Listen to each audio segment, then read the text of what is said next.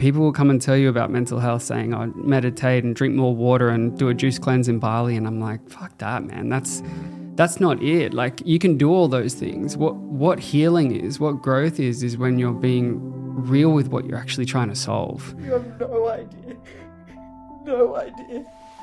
what people go through. And I will devote every second of my life, if I get through this, to making sure that no one has to go through this again. Mitch Wallis, how are you, mate? Mate, I'm great. Thank you very much for having me. You know, society's become much more comfortable talking about mental health in the last 5 years than it ever has, in my opinion. But often what we don't talk about is knowing whether we are healthy mentally. I wonder, your business, and I'd love to hear about Heart on My Sleeve, there's a lot in that works with leadership groups and cultures more broadly. Can you put some more colour in that? We're investing so much time and energy in talking-based initiatives. That's great, but it's not really creating a culture of psychological safety. A lot of the current solutions are saying, let's just raise awareness of what is anxiety, what is depression, but then no one knows what to do about that. And/or when we do have conversations about how to have conversations, we teach people how to talk, not connect. Because the single greatest insight to a therapeutic conversation is, in order to be helpful, you need to redefine your definition of success from how well do you fix it to how well do you understand it. And that single thing will shift every relationship, personally and professionally, you have in your life.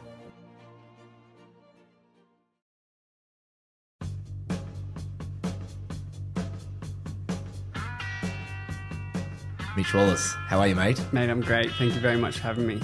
It's my pleasure. I'm super pumped about today. I think we're going to have a lot of fun. Yeah. And to be fair, like, to me, this is a pretty personal topic that we're going to look at. I think it's a topic that's personal to everyone, clearly.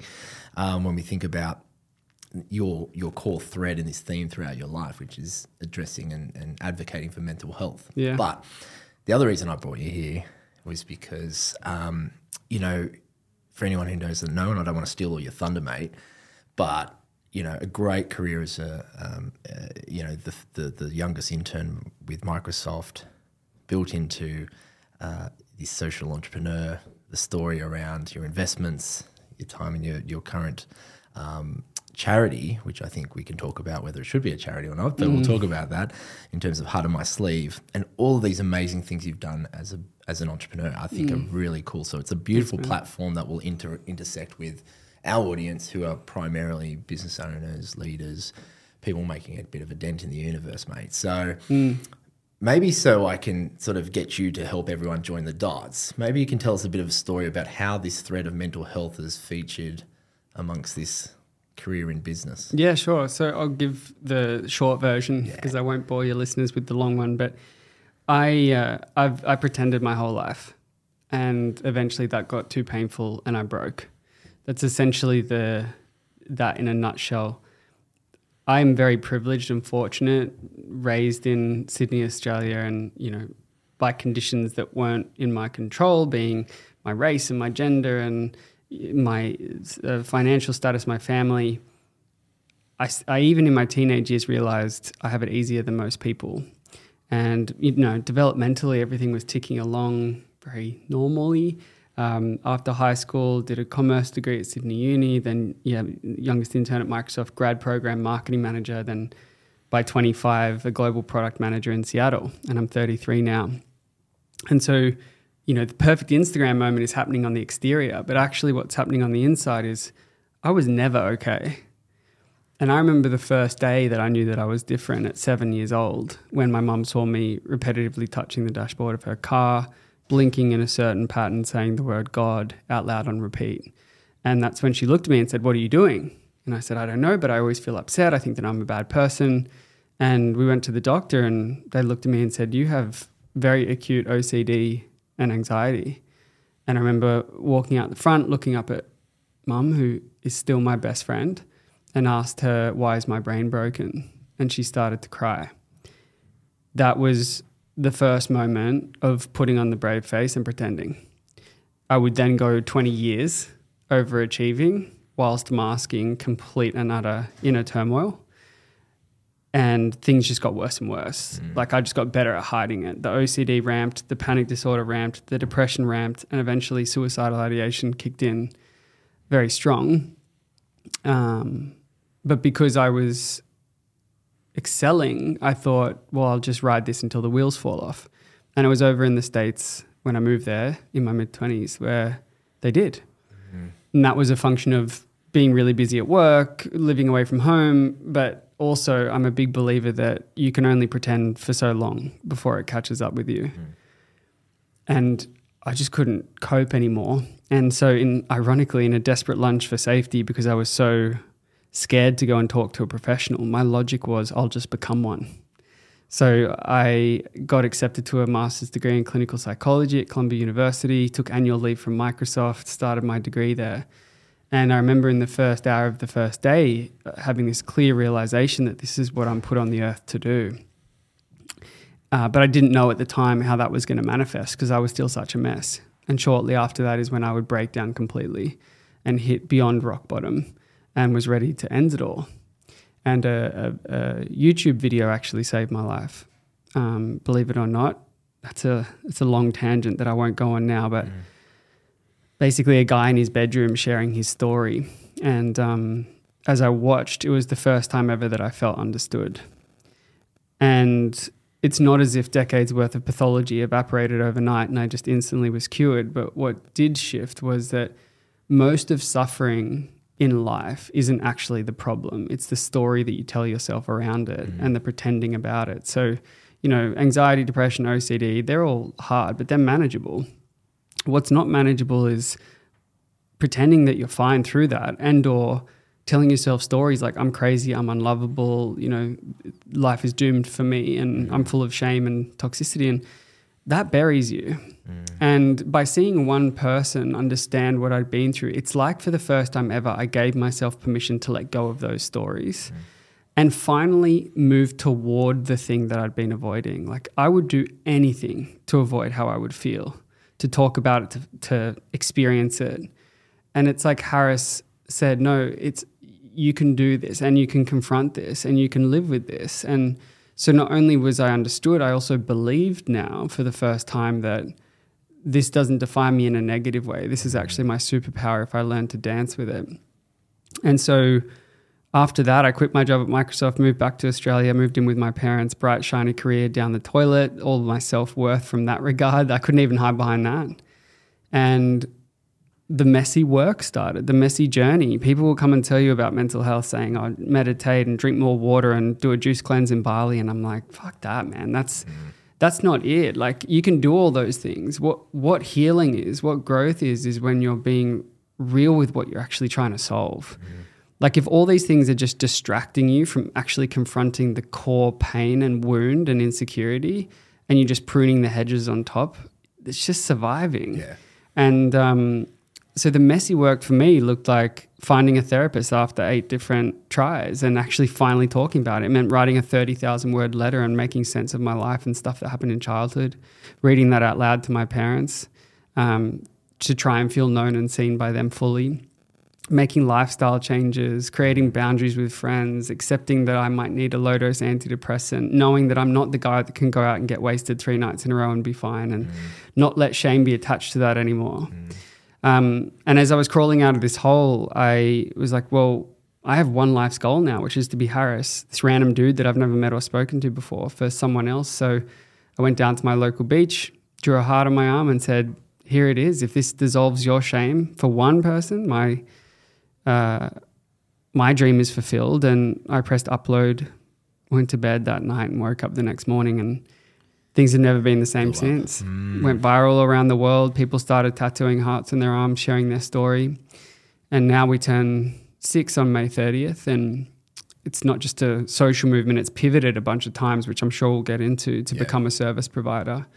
And has led me down a path of social entrepreneurship with the other businesses that I founded alongside that. And my mission as a human being is to change the way the world feels.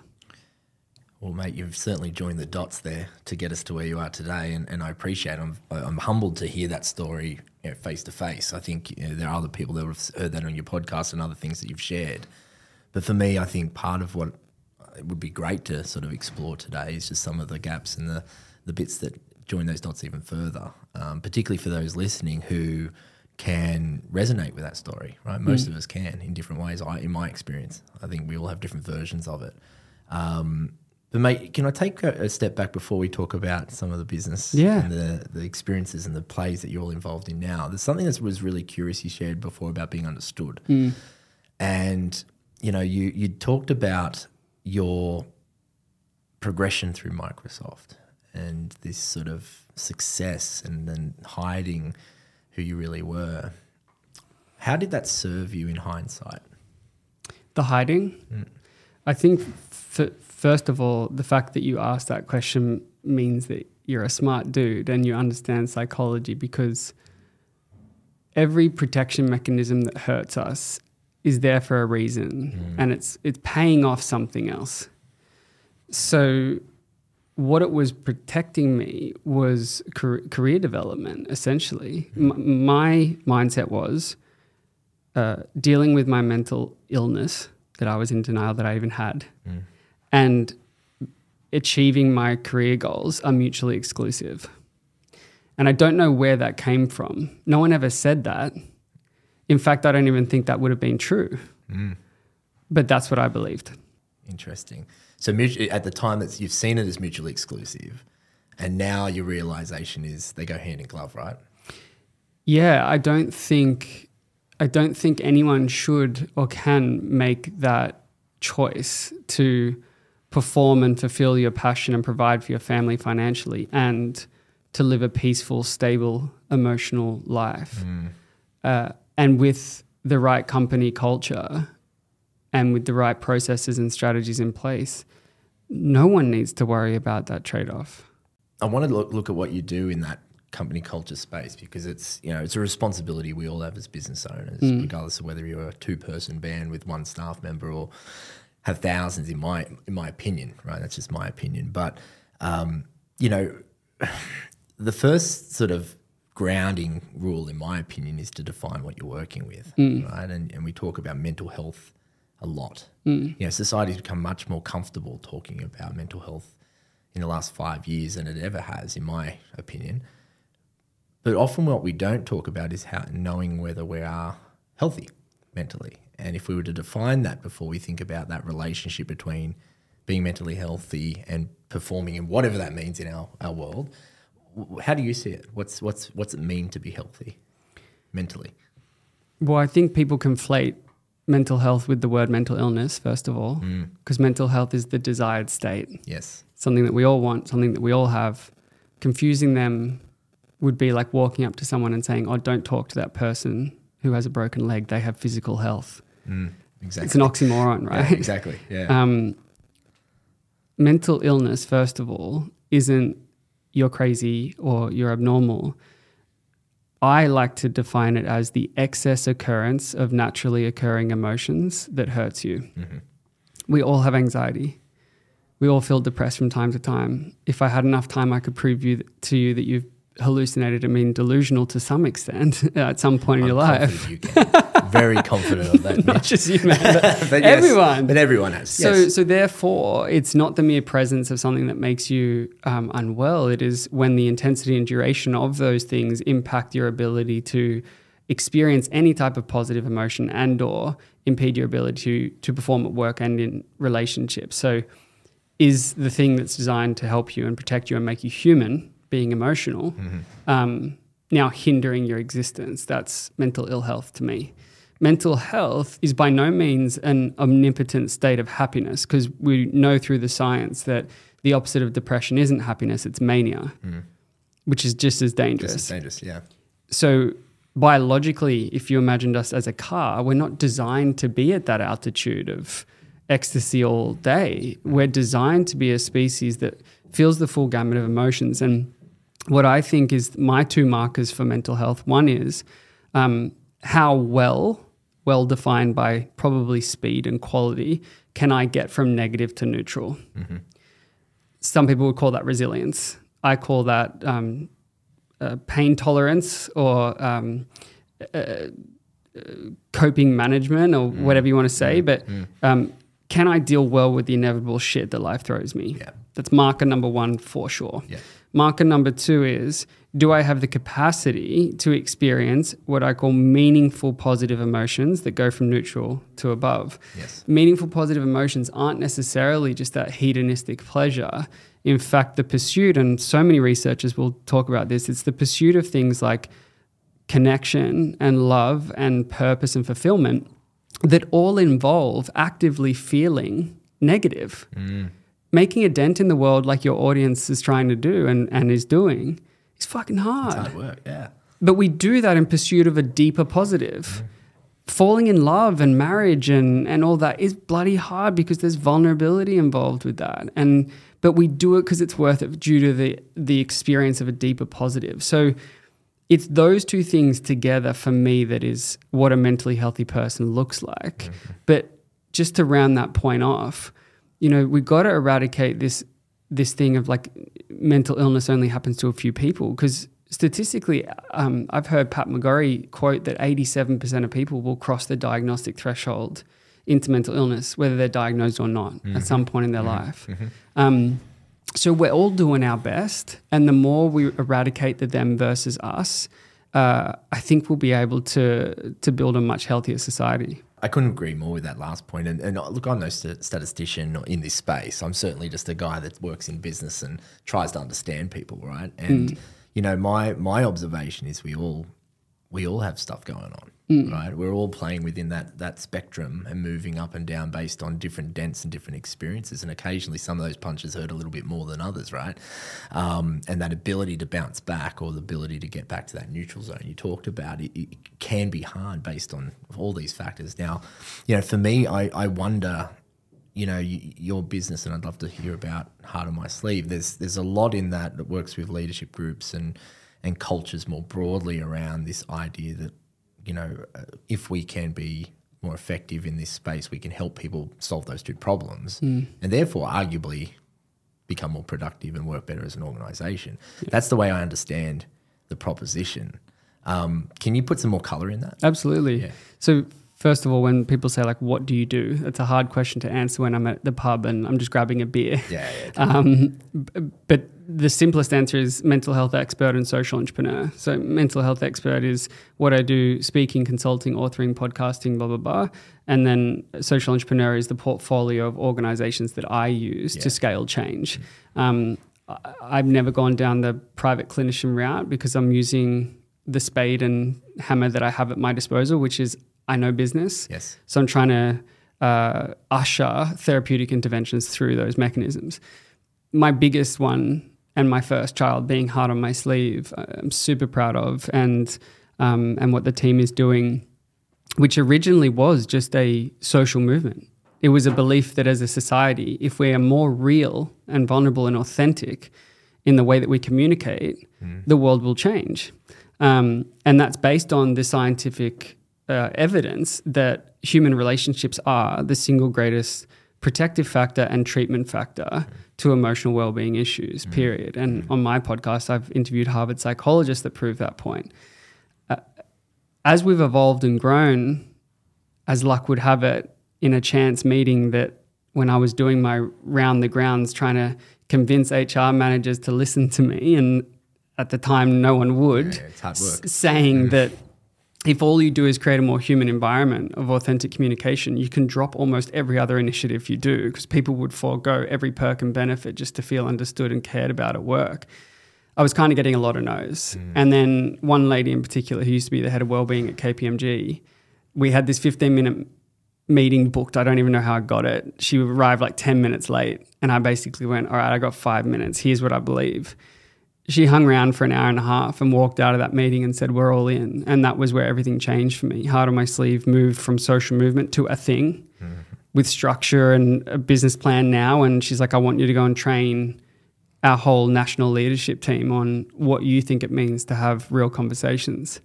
So I did that, and then that worked. And over the last 6 years, it's all grown from there. And thousands of, 200,000 people we've touched via virtual programs, almost 10,000 through face-to-face programs. And KPMG, Microsoft globally now run our training program, the company that I thought would never look at me again. And the reason why I think it resonates is because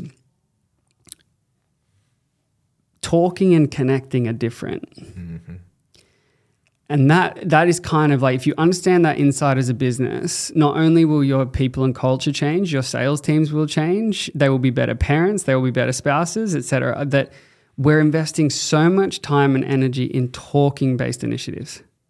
Now, I think that what I call the ticking the box approach to mental well-being at work, everyone has to start there. So I'm not trying to poo-poo on it, i.e., having an EAP provider, having mental health first aiders, having a drop-in keynote speaker once a year, messaging that mental health is important through the comms channels. That's great, but it's not really creating a culture of psychological safety. And the reason is because A, a lot of that is external to the company, and B, a lot of it is raising awareness of what mental health is, not necessarily how to behave differently as a result. So a lot of the current solutions are saying, let's just raise awareness of what is anxiety, what is depression, but then no one knows what to do about that. And or when we do have conversations about how to have conversations, we teach people how to talk, not connect. Because the single greatest insight to a therapeutic conversation is, in order to be helpful, you need to redefine your definition of success from how well do you fix it to how well do you understand it. And that single thing will shift every relationship, personally and professionally, you have in your life. I love that story, first of all. I reflect on when you were telling that story the first time I ever won a client project, but I won't go down that path. It's amazing to see where you've taken it. But more importantly, let's like I see this piece around connection, and I don't want to, downplay Are You OK Day as an example, right? But to me, I think one of the missing pieces that helps people accelerate in their confidence and their ability to take on challenges and their ability to make judgment, which is ultimately what business is about, right? Whether you're in a big, large organization or you're a one-man band, you're about that. Those things are just embedded in your needs to be successful. 100%. And in order to create that confidence, I think there's this degree of certainty you need to build underneath that, which is fundamentally, am I understood and am I comfortable that what I am doing is supported, right? And you talked about connection, and I sort of used Are You OK Day, not to say that's a bad idea, but I often wonder, when we ask the question, are you okay? And you think about this idea of connection, I'm not sure that people really understand how to do that well. Yeah, what next? I've often had conversations with my wife, and being in the space we're both in, where we're in boutique, startup, investing, all of that sort of stuff, often you feel a little bit unique, and you say, do people even know what I do? You talked about going to the pub and say, can I explain my business to a guy at the pub? And I go, oh, okay. One of my cousins tells me often, you just sell air, mate. It's the easiest way to describe it. So this idea of connection, right, and being understood and the value of that, can you unpack that a little bit more? For sure. How does that look? What's that mean? Connection is the environment in which people get better. So I'll unpack that a bit. In a meta-analysis by the APA, American Psychological Association, they looked at a whole bunch of studies as to why does therapy work. So in a clinical intervention, when you're not okay and you go and talk to someone about it and you feel better, you get better, how does that happen? And essentially what they showed is that for the vast majority of cases, asterisk to some serious complex mental illnesses that require specific interventions, but for the vast majority of cases, particularly anxiety and depression, what led to the therapeutic patient outcome in therapy was the nature of the relationship formed between clinician and client more than the type of intervention used. So whether they did CBT or DBT or whatever else. So essentially what unearthed is this insight that it is literally feeling cared about that gets you better faster and more effectively than actually changing the problem itself. Interesting. And then that brings up this whole existential question as to, well, how can that be true? And we don't have time, but essentially humans suffer more in story than problem, which kind of relates back to my original point. Two people go through the same 4 traffic lights. One person says, that'll be right, 3 red lights in a row, I'm always late, my whole day's ruined. Guy on the right goes, how good's this, my first green light out of the last 3. the story you tell yourself is more of a predictor of the quality of life that you have than the situational input stimulus that occurs. Totally. So therefore, human connection and relationships gives you the best frame to tell stories through because you are cared about, and your core emotional need of safety is met. So we keep giving organizations tools to raise the conversation of awareness, but not the tools that creates meaningful therapeutic outcomes in a layperson sense, which is just listen. Just listen. Like, we use this thing called the golden ratio of support. And we say, if all you do is stop spending 80% of the time problem solving and 20% of the time listening, and invert that ratio to 80% listening, 20% problem solving, you will unlock the therapeutic component of connecting, not fixing and talking. It's interesting you say that, because even the process of problem solving, often when I'm working with people on strategy, the reason they solve the problems poorly is because they haven't listened to understand the problem in the first place, right? So, but before that is a connection and just allowing someone to sit in that problem.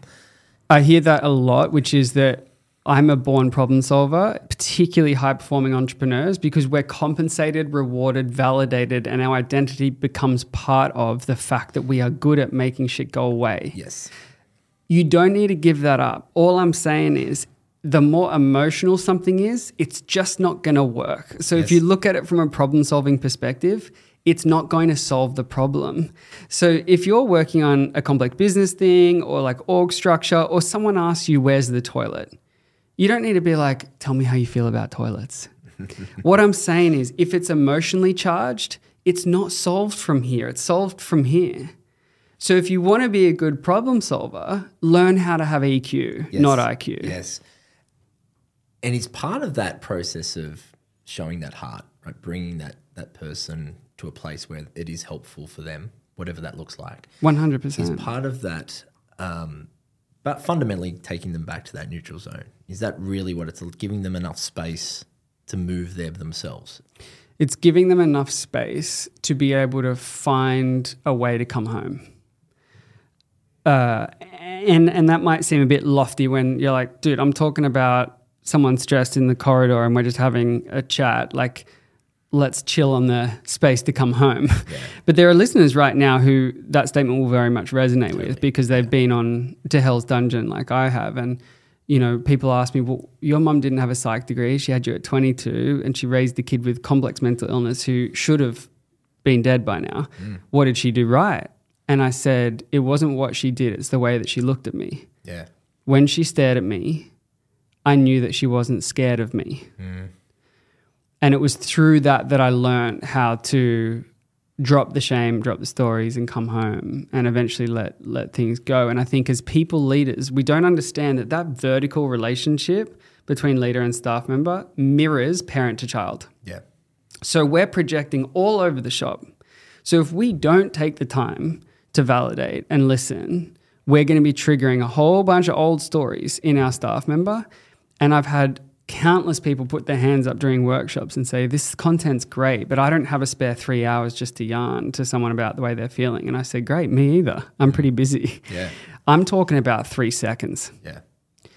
The difference between saying, wow, that sounds hard, and, well, have you thought about doing this, or you should go do that? That window of 3 seconds is where relationships change. I can see that. It's interesting because, you know, even in the past life when I was an employee, right, I was running around as a manager, I'd wake up in the morning and I'd have all these beliefs or frustrations in my head, and you put your smiley face on, and, you know, in my world it was a lot of sales, right?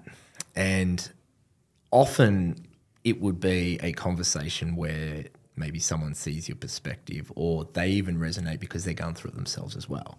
And just to know that that's happening it just seems to take a little bit of gas out of the system. Yeah. So the pressure drops.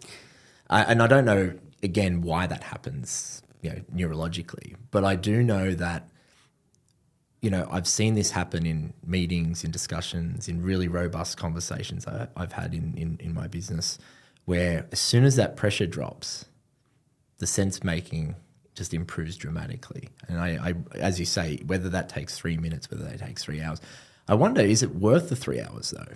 Yeah. if in the end the result's better, right? And that's one of the issues I wanted to talk to you about is with these organisations you work with, and I work with some of them as well.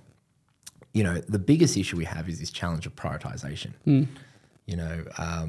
We're in the pursuit of a strategy. We're in the pursuit of achieving amazing things as a collective, and then we get caught up in the task. We get caught up in the urge, and we get caught up in the emotional system that seems to be the byproduct of where we're at.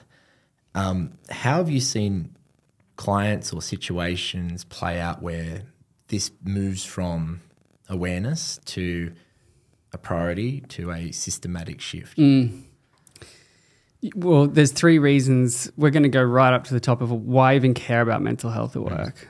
Why even care about people at work taking mental health out? Exactly. And it comes back to 3 pillars. And usually someone will buy in on one or all of the 3. The first is ethically.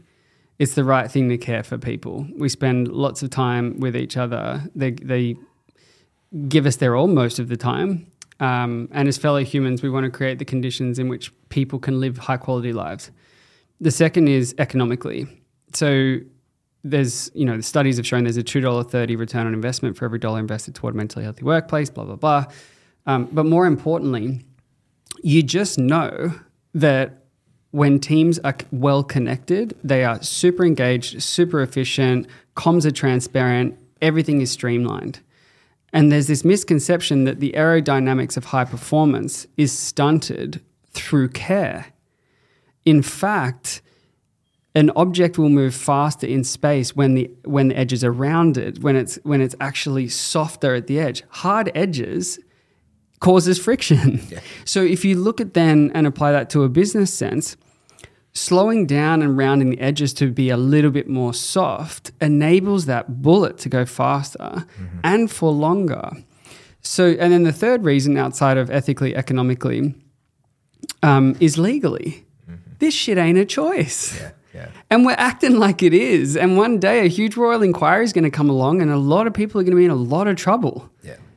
Like a lot. We are causing and aggravating psychological injury in the workplace every day. And we are not, they're in a court of law, it would be very hard to disprove that it would be reasonably practicable to mitigate those risks through job design, job demand, job control, et cetera, et cetera. Now, I'm not saying that the workplace needs to make someone all better. What I am saying is the workplace's number one responsibility is to not make them worse. Yeah.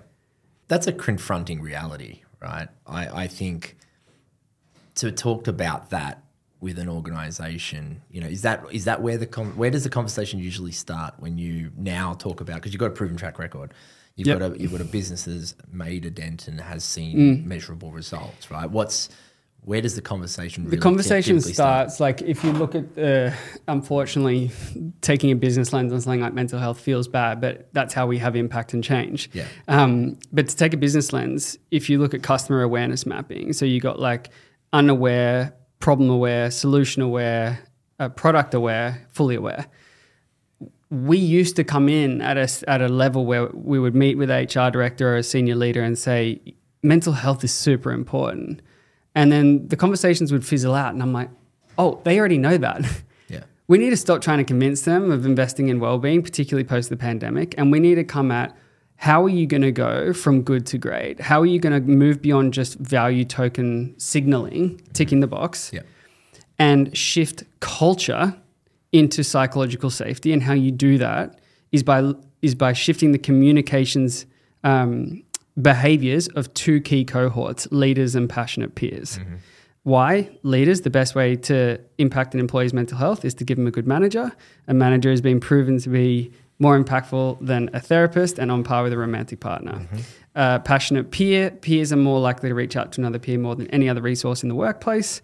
But yet the traditional emotional CPR approach to systemizing peer support does not work because in 99% of the use case, because it's not a crisis most of the time. So what we're saying is, well, how do we give you a systemized 5-step proven emotional intelligence framework that can take these cohorts from scared of mental health, making people feel worse, creating distance in relationships, completely avoiding it altogether, to up to 94% more helpful in less than a day, and then bolt on a lifetime support package and an accreditation package that offer, in the words of Alex Hormozy, feels stupid to say no to. Yeah. Because I have scoured everything. And if it was out there already, I wouldn't have built it. Yeah. Yeah. But these two programs, Real Leaders and Real Mates, perfectly meet the need for a shifted communications culture in regards to human business. Yeah, I love that. And it's I've worked with plenty of large organizations, and I think when we talk about culture, we look at the relationship that leadership group has with culture. And often there's a perception that they don't want to admit it's broken, first of all, or that something has an opportunity to go from good to great or great to greater.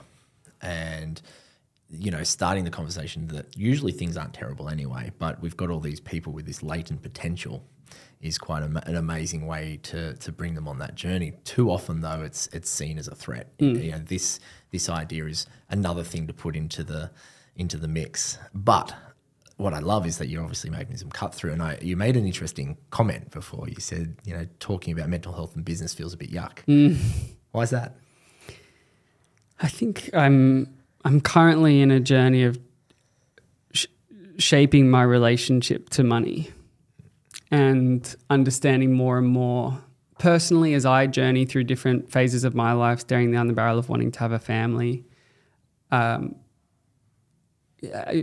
in a family where my mum was very poor when I was born, to her and my stepdad creating a life of affluence, like complete affluence, going from Microsoft to mental health, being told that anyone who does good for the world shouldn't earn $1, and then me in the middle trying to piece all this together, listening and watching and asking asking corporate clients, who out of your supplier list is not for profit? And they're like, just you.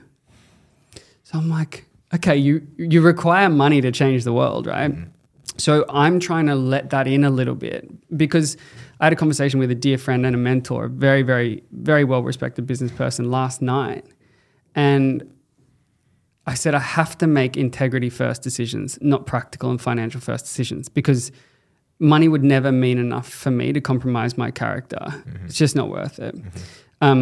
So if the integrity is there, what's also true is it's stupid of me not to leverage finances to create more good in the world. And that's kind of the journey that I'm in the middle of. And I was telling you before we met, tune in 3 years and listen back to this convo, and I'd be interested to see where I've landed, because I am very much swinging over to social entrepreneurship using capital, true capital, not donations capital, true capital to create scalable change. Because, you know, as a not-for-profit at the moment, which might not be true in the long term, particularly with discussions at the moment, donations are like an oligopoly industry, like airlines. You got 4 or 5 players that get 90% of the funding, and it's very resource intensive to try and access. 90% of our P&L is fee for service. Yeah. We're operating as a for-profit, but not accessing the capital potential. Behaving like a commercial business. Yeah. So, and if you were to talk to anyone in my team, we run this like a well-oiled team, like every part of what we do. When people say, what business do you have? I said, heart on my sleeve. Like, only if people eventually ask, is it a charity? I'll be like, yeah, it's not for profit, but that's a financial structure. It's not who we are. Yeah. So the guilt and spiritual, practical relationship to money is something that I'm really excited to see emerge. And I think the moment that I let that energetic barrier go, the abundance will start to flow. Yeah. I don't know if this isn't a helpful observation or not, but my instinct, and I'd love your opinion, is your integrity seems like it's something you wouldn't let go of anyway. No. So maybe the attention just needs to go to the other side to help the integrity accelerate. I think my worst fear is that anyone would question why I'm doing this. And I know that I wouldn't, and the people who love me wouldn't, because they've seen me in a hole where it's like no amount of money is worth where I was. But I can't let go of that yet. I will. Yeah. I was going to say, why does it matter? Well, because it's funny, every single person has asked me that question who I've told them about this relationship to finances and thinking about restructuring the org. They're like, who is this person in your head? Is it like a parental figure? Is it an investor? Is it a donor? Like, who is it? Because everyone is saying, do what's best for your sustainability first and foremost, because if you go down, the whole thing goes down, and then do what's best for scale and impact. And in therapy and in meditation right now, I'm trying to figure out who the voice at the other end of that comment is. I get it. We all have these challenges.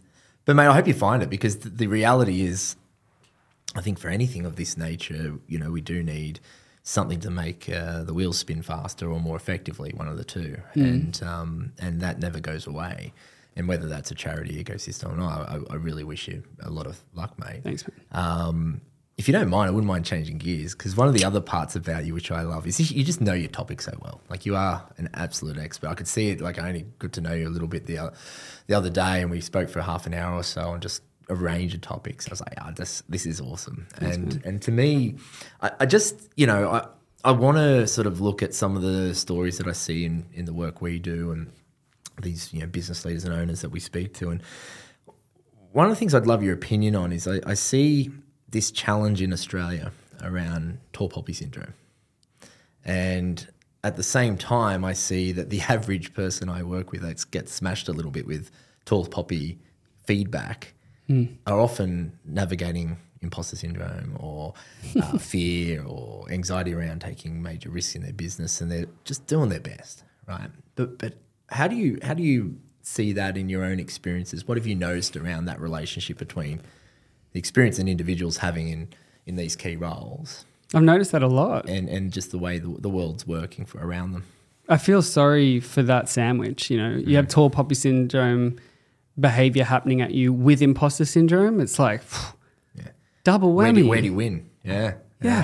And we are guilty as Australians for that. You know, we're the she'll be right culture. I always say, from a psychological standpoint, there's a reason why we don't finish our words. Servo, bottle-o, like... And that is because saying a full word is seen as trying too hard. Totally. Yeah. That's fucked. Yeah, it's Imagine if that is the level that we're operating on, that we shorten a word to not try too hard. Imagine people who actually try really hard every day as a personality trait. You're not set up for success and inclusion unless you find a tribe of people around you where entrepreneurship and conscientiousness and, like, especially males, we see that as like counterintuitive to masculinity. It's like, nah, it took me, almost 30 years to now find my tribe that I'm in now, where commonplace is sitting around, having dinner and a beer and talking about, how can we support you better, bro? Like, what can I do to make your week better next week? And how are you feeling at the moment? How's your mum? And what are you fearful of? Yeah. And I love you, man. Yeah. That's my crew. And I think until I found that crew, I thought there's something really wrong with me because I don't fit in here. I want to celebrate other people. I want to gas them up. I want to get real at the pub. And then, you know, my time in America, I mean, they might slightly overcook the celebration, but I prefer that way than the other, which is they love that shit. And I love being part of that. Like, you know, the average person at Microsoft would have like 2 side hustles, hike of a weekend, like bike ride, know how to put together a remote control car. And that was normal. And I wish that we adopted more of that mindset. It's sad to, like, as you said, it's a challenging sandwich, right? And sometimes I wonder what's the right thing to solve for. Is it about thinking about how to support people to consider being more conscious about celebrating others and helping them evolve to be a little bit less, you know, judgmental? Or is it actually just for those tries, those givers, those people that are ripping in, is it just about finding that slot of, as you say, the right people around you? It's probably both. I think that the easiest win, low-hanging fruit for just sanity is to find people around you that get you, A, and celebrate you, B, because they're very different things. And then I think as a society, you know, you can't change anyone unless they want to, and I think that's true for a culture as well. Yeah. If everything was working hunky-dory in Oz, then I'd be like, well, if people want to be celebrated, then that's their call. But our rate of mental illness and suicide is disastrous. So something's not working. Yeah. And by the way, even though I'm the heart on my sleeve guy, I'm an enormous advocate for resilience and getting shit done. I'm an enormous advocate for not being a victim. Well, you role model it. Well, thank you. But like, don't like, people mishear me when they're like, oh, so you just talk around and woe is me all day and splurt out your vulnerability on anyone without consideration for how it impacts. I'm like, no, never said that. Definitely don't advocate for that. No. There is a huge time for rolling up the sleeves and confronting your demons. Yeah.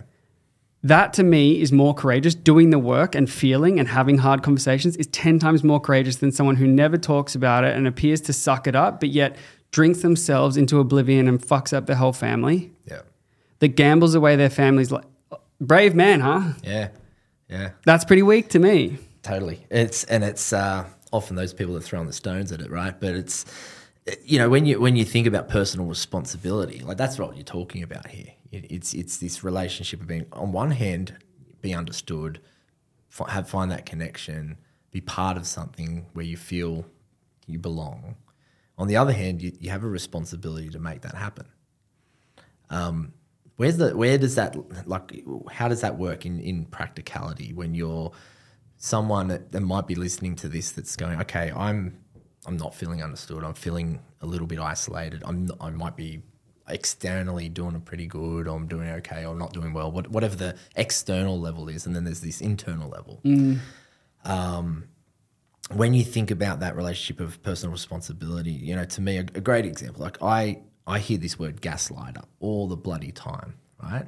Just gets, in my opinion, overused. The last 5 years, I've never heard the word used more. I had to Google it about 7 years ago when I first heard it. But Yeah. gaslighting gets used all the time. I'm like, okay, is this really gaslighting? Yeah. Or is this person actually just misinterpreting, struggling to deal with a complex human being or a complex set of communication? Yeah. So that's just one example. But what are your thoughts on that personal responsibility piece? Huge. Yeah. Huge. Like, to put a workplace lens on it, I think we've almost slightly over-indexed on company accountability for personal well-being. Like, I think particularly the younger generation is coming in being like, make me better. So I know that might seem counterintuitive. What I guess my point is, currently we're way under-indexed on company accountability on average, that we need to do way more. Yep. But the projected goal of where we're supposed to be is unrealistic. So I think what needs to happen is the projected goal needs to become a little bit more healthy around what a company should and shouldn't do, which essentially is just communications culture that's safe and caring, with a framework that protects, supports, and promotes well-being. Yep. Not being someone's everything and overextending company resources beyond what's reasonably practical and blah, blah, blah. Yep. And then we need to bring the reality into a realistic goal framework. Yeah.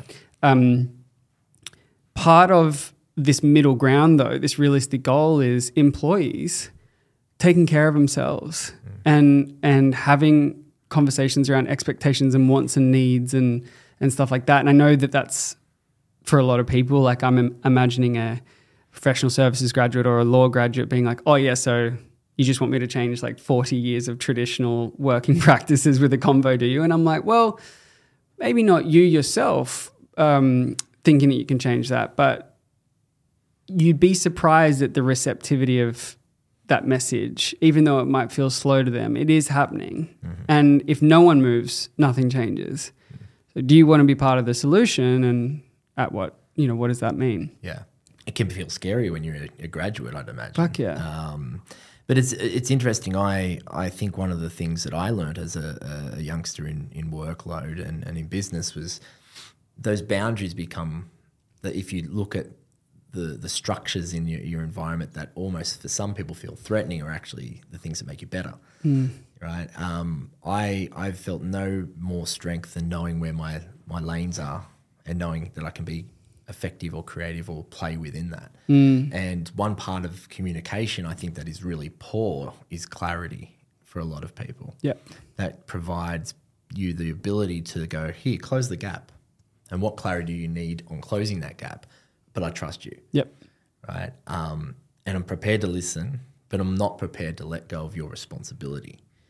Right? And I think that's where there's this sort of missing that last part and the first part, so the clarity. Like we want people to close the gap.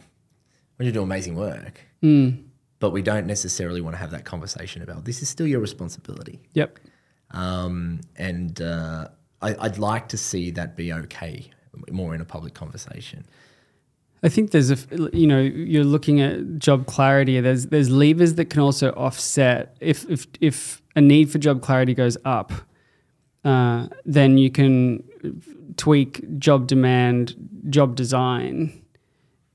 Like for example, if the clarity becomes more ambiguous, Yes, and therefore where we've just pivoted to this new product, we're not sure what that's going to look like day to day. I kind of just need everyone to grab an oar and steer the boat at the moment. We'll make this more clear. Then we can offset that ambiguity there with changes to job demand or changes to job control, i.e. like when and where and how you do the work. Yes. And so these levers can kind of mix as different pockets of risk pop up. Yes. And it's your ability as a leader to know how to play around with those levers, right? Which is, again, a skill that we're all underdeveloped in my opinion. Yeah. It's hard. I mean, the COVID pandemic forced that on everyone's plate, right? If you've listened to any of my podcasts before, sorry if I repeat any of this to your listeners that have been like, dude, you sometimes use the same story, because I hate it when people do that, but I'm going to use it right now. In business, everyone starts off being good at something, and maybe a couple of things. So, the Entourage, which is a great business school, Jack Delosa does a great job. They define it as 6 pillars: sales, marketing, operations, product, finance, and people. And leadership kind of straddles the top. So you can, in theory, break down any org into that. Now, we start as a subject matter expert in something. Let's say for me it was marketing. Yep. So I go up and up in marketing, I'm performing, and then one day someone taps you on the shoulder and says, hey, Mitch, you're a really good marketer. You should totally lead a group of marketers. And you're like, all right. And then in most cases, the number one most important mindset shift doesn't happen, which is it is now no longer my metric of success of how good I am at marketing. Mm-hmm. My metric of success now is how good I can make a team of marketers. That is the most crucial mindset switch to occur between individual contributor and people manager role. Totally. And for me, one of the reasons I do what I do is that my first experience as a manager was not that. It just wasn't obvious to me. And I think that's a real responsibility on leaders that provide managers that opportunity. So, hey, it's not about you anymore. Actually, in most cases in life, it's not about you anyway. Yeah. Particularly the more lucky you get in life, i.e., moving up the chain or having a family or earning money, I think your role becomes more and more, how do you bring the best out of people? And I would argue that the higher up you go in life, people, if that's not your main focus, that you're only going to go one way. Like Brene Brown always says, if you don't know how to have a conversation about emotions, you're not going to lead in 5 years. AI, even more of a reason that it's hard to code emotions. It's easy to code the practical. So we have to start. If you imagine, if relationships are the single greatest coping tool known to man from a mental health perspective, if people are the greatest skill of anyone that's moving up a chain, then you got to get good at conversations, because they're the currency in which you exchange that economy in.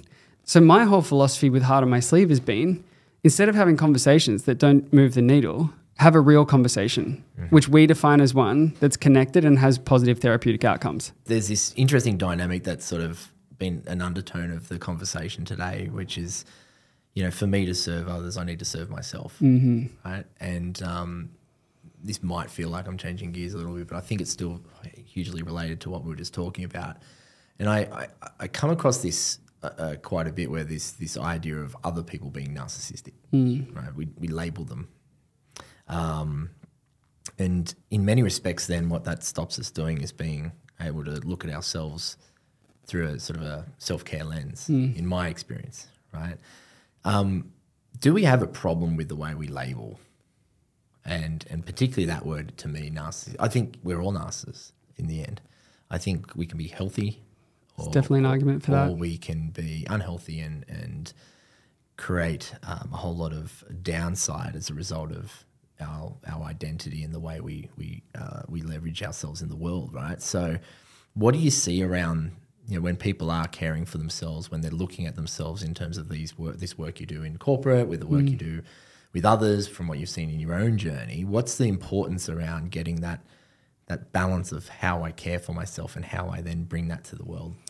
So many good nuggets there. I mean, there's a few threads. One is the almost constant over misuse of diagnostic terms in common day vernacular. Gaslighting, narcissism, all this stuff. And I think we need to chill on that a little bit. Totally. Particularly in the younger generation. And, I have a sister who's 18 who I would give my life for. I absolutely love her to bits.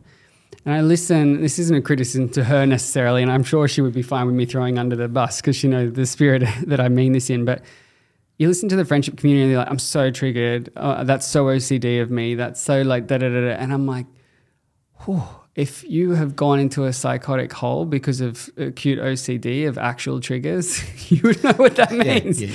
And also, you don't have a degree. So let's not say you have narcissistic personality disorder or like blah, blah, blah. I think that you can say, I'm a big believer, and I'm guilty of this. But I know I'm not trying to stand on a soapbox and say that I don't do that sometimes too. But the more we can personalize things to say, I feel, not you are, it's a much better discourse and platform to jump from. Also, just while we're at it, I think the difference between narcissism and really healthy self-belief is like ignorance of improvement. Like narcissism is a complete blind spot of anything that could be better. Whereas self-belief is, I know that there are gaps and I'm fully invested in my development. But I'm also really confident and proud in what I've done so far. Yeah. So it's like that humility piece that is the difference for me. Yeah. And the final thing is, self-care is not selfish. It is selfless. I would actually, to take a very strong approach, argue the opposite, that a lack of self-care is one of the most selfish things you can do. Why?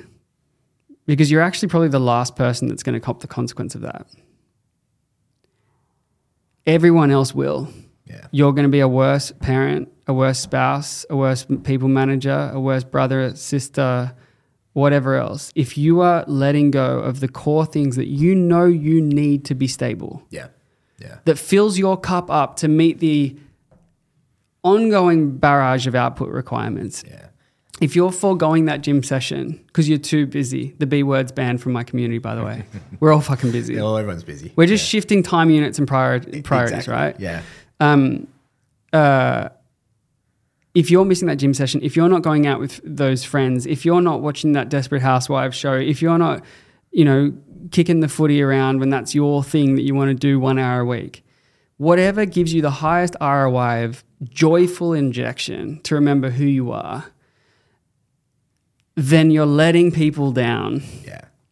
As you say that, right, for me, about probably 6 years ago or so, I was in a bit of a hole. And the best piece of advice I was given was exactly that. You're being selfish when you don't look after yourself. And at first I was like, hang on, what do you mean? And of course, the impact on others, for me, that was a trigger or a driver to change. And I thought putting effort in and being a provider and really focusing in one area, one little stream would be the antidote, and it's not, right? And it's beautiful to go through that experience. But that person that shared that with me, when I just had some time to sit on it, it was interesting because I had to start letting go of an old narrative around effort being the measure of value to others versus the things that will holistically allow me as almost like an organism, a system, to kind of work better. And I started to treat myself like a business. I look at myself as multiple little departments. Yeah.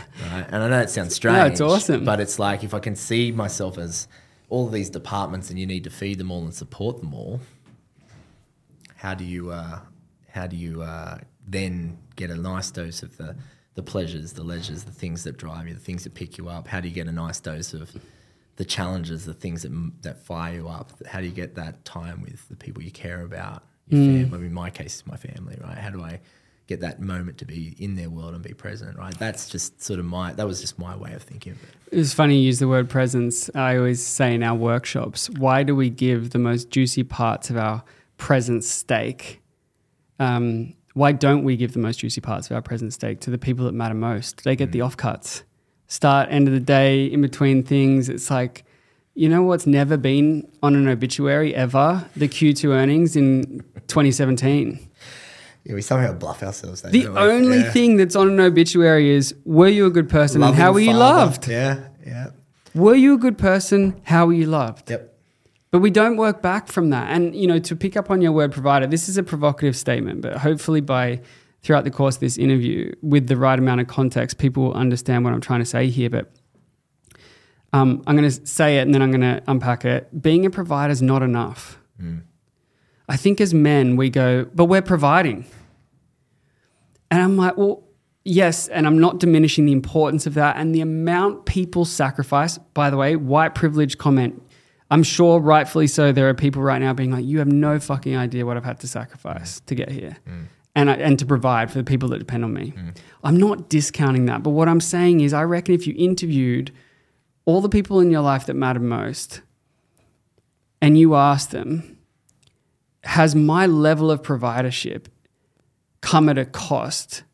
And that sometimes I thought that I needed to provide things more than they were actually required, and that providership in certain areas, whether probably financially,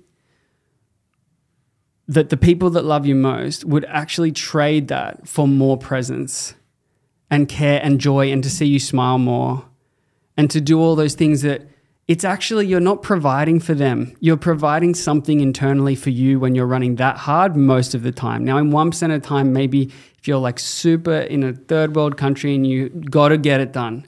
But in any Western country, if you're over-indexed to the point of saying that I'm providing for someone else, you're lying to yourself. It's not for them. You did that 20% ago. Yeah. This part's for you now. Yeah. And I think, you know, I'm a victim of that. I've been there before. Me too. Right? You know, I think that's what I like about what you're sharing. You're navigating this yourself. Yeah, fuck yeah. Everything you've shared today, you've been through or you're dealing with. This is a monologue to me. You're managing, right? Like I'm not trying to preach. Yeah, this is reminding myself. Bullshit, right? And like, and I'm the same. Like I go far out. Like as I'm listening to you, I'm like, I just over-index on that, and I'm like, and that's my identity because that's me trying to be more important to myself Fucking and all that sort of oath. stuff, right? And, Same. and like we're all the same. We all go through it, but I think the interesting insight I'm taking from our conversation as well, and I wonder how much what color you can put around this is that if you're listening to this, it's just about finding your thing, right? It's like that return to neutral where you started. And then that pursuit of, I guess, you know, stages of joy that keep you engaged and motivated and working on something that's purposeful. It's just your thing. Yeah. You know, I have this belief when I'm working in a very commercial, strategic sense with most people. But I said the first thing I say is success is subjective. It's what you want it to be. You know, and if I detach myself from the emotional context of anyone's life and say you need to decide that. That's your thing. Your business is just an asset that feeds you. Yeah. Yeah. But that's okay to have it whatever it needs to be, and you might get it wrong. Like I know for me, I got it wrong at times, and it's nice to know that just because you've mismeasured who you're meant to be in the world, that you can't change. Like you can change. Yeah. And I think that what you've shown today to me through different parts of your story, and I think anyone who's keen on Mitch's stuff should get into your podcast and different parts of It your needs story. attention and love. Well, there's just no. It's not the attention, love. I think it's more that you are a beautiful role model of sharing, you know, what it feels like to go through life. Right? You're just a vocal version of what we all go through, and you're just talking about it. And I think it's hard for people to do. So I wonder for you, one kind of question in sort of wrapping up is, you've obviously been very courageous in wanting to get this out there and to talk about these topics. You know, what is it that makes it different for you to actually get it out there? Why are you doing this in the first place? Oh, part of it is definitely for me, like selfish, over-indexing on insecurities of wanting to feel purposeful and useful and create self-worth and blah, blah, blah. That's part of it. But I would like to think that most of it is that nothing to me is more important in the world than being in service. Yeah. It's helping. Like, it's the strongest antidepressant I've ever taken, is being a good person. And I really believe in the stuff that I've made, that we've made, because, you know, any good entrepreneur will never claim victory by themselves. Like, it is, you are the sum of the parts. And so I think this work is worthwhile. I think it works and I love it. Like, you know, most of what I do, if no one used it or looked at it or listened to it, I would still froth on that experience. I mean, I'm slightly over-indexed on the business side of things now in terms of just time spent doing business stuff when I just want to spend time doing mental health stuff. But when that ratio is right, I'm like, the other night I was at a party, it was midnight, people were getting smashed and on drugs, and I was tucked in bed literally writing a LinkedIn post about entrepreneurship. And I wouldn't have it any other way. Like that, I love it. And so, you know, the whole adage of enjoy the process and fall in love with the why, because it can overcome almost anyhow. Mate, you've been a gentleman in sharing all that insight. You've got so many wise ways of speaking. And that last point, I think for anyone listening, be okay with finding that and just get involved in the things that make you light up, because at the end of the day, you're only on this earth a little while. Yeah. You might as well give it a good crack. Amen. As you are, my friend. So thank you very much, Mitch. Thank you. Can I give a slight plug to my businesses? You may. All right. So for me, Mitch Wallis, MITCHWALLIS. Find me on all the socials, or check out either Heart on My Sleeve, my mental health organization, particularly if you're looking at workplace wellness. Check out Calm Water, which is my stress and anxiety supplement sachet that you can put in drinking water. It's awesome, calmwater.org. And I'm also a part of Heaps Normal, the number one non-alcoholic beer in Australia. That's a boutique non-alcoholic beer. It'll be in a store anywhere near you in Australia. I am a big fan of it. There are a couple of cans in my fridge. A good friend of mine who has gone sober has gone strong on Heaps Normal. How good. And he knows who you is, Lee. So I might have to try that. But, mate, get behind Mitch's stuff. You know, everything has that thread of looking after oneself. Looking after yourself is in all of those three Keeping categories. It real. Yeah. Number one lesson, the truth will set you free. Yeah, mate. Thank you so much. Yeah, Mitch. Cheers.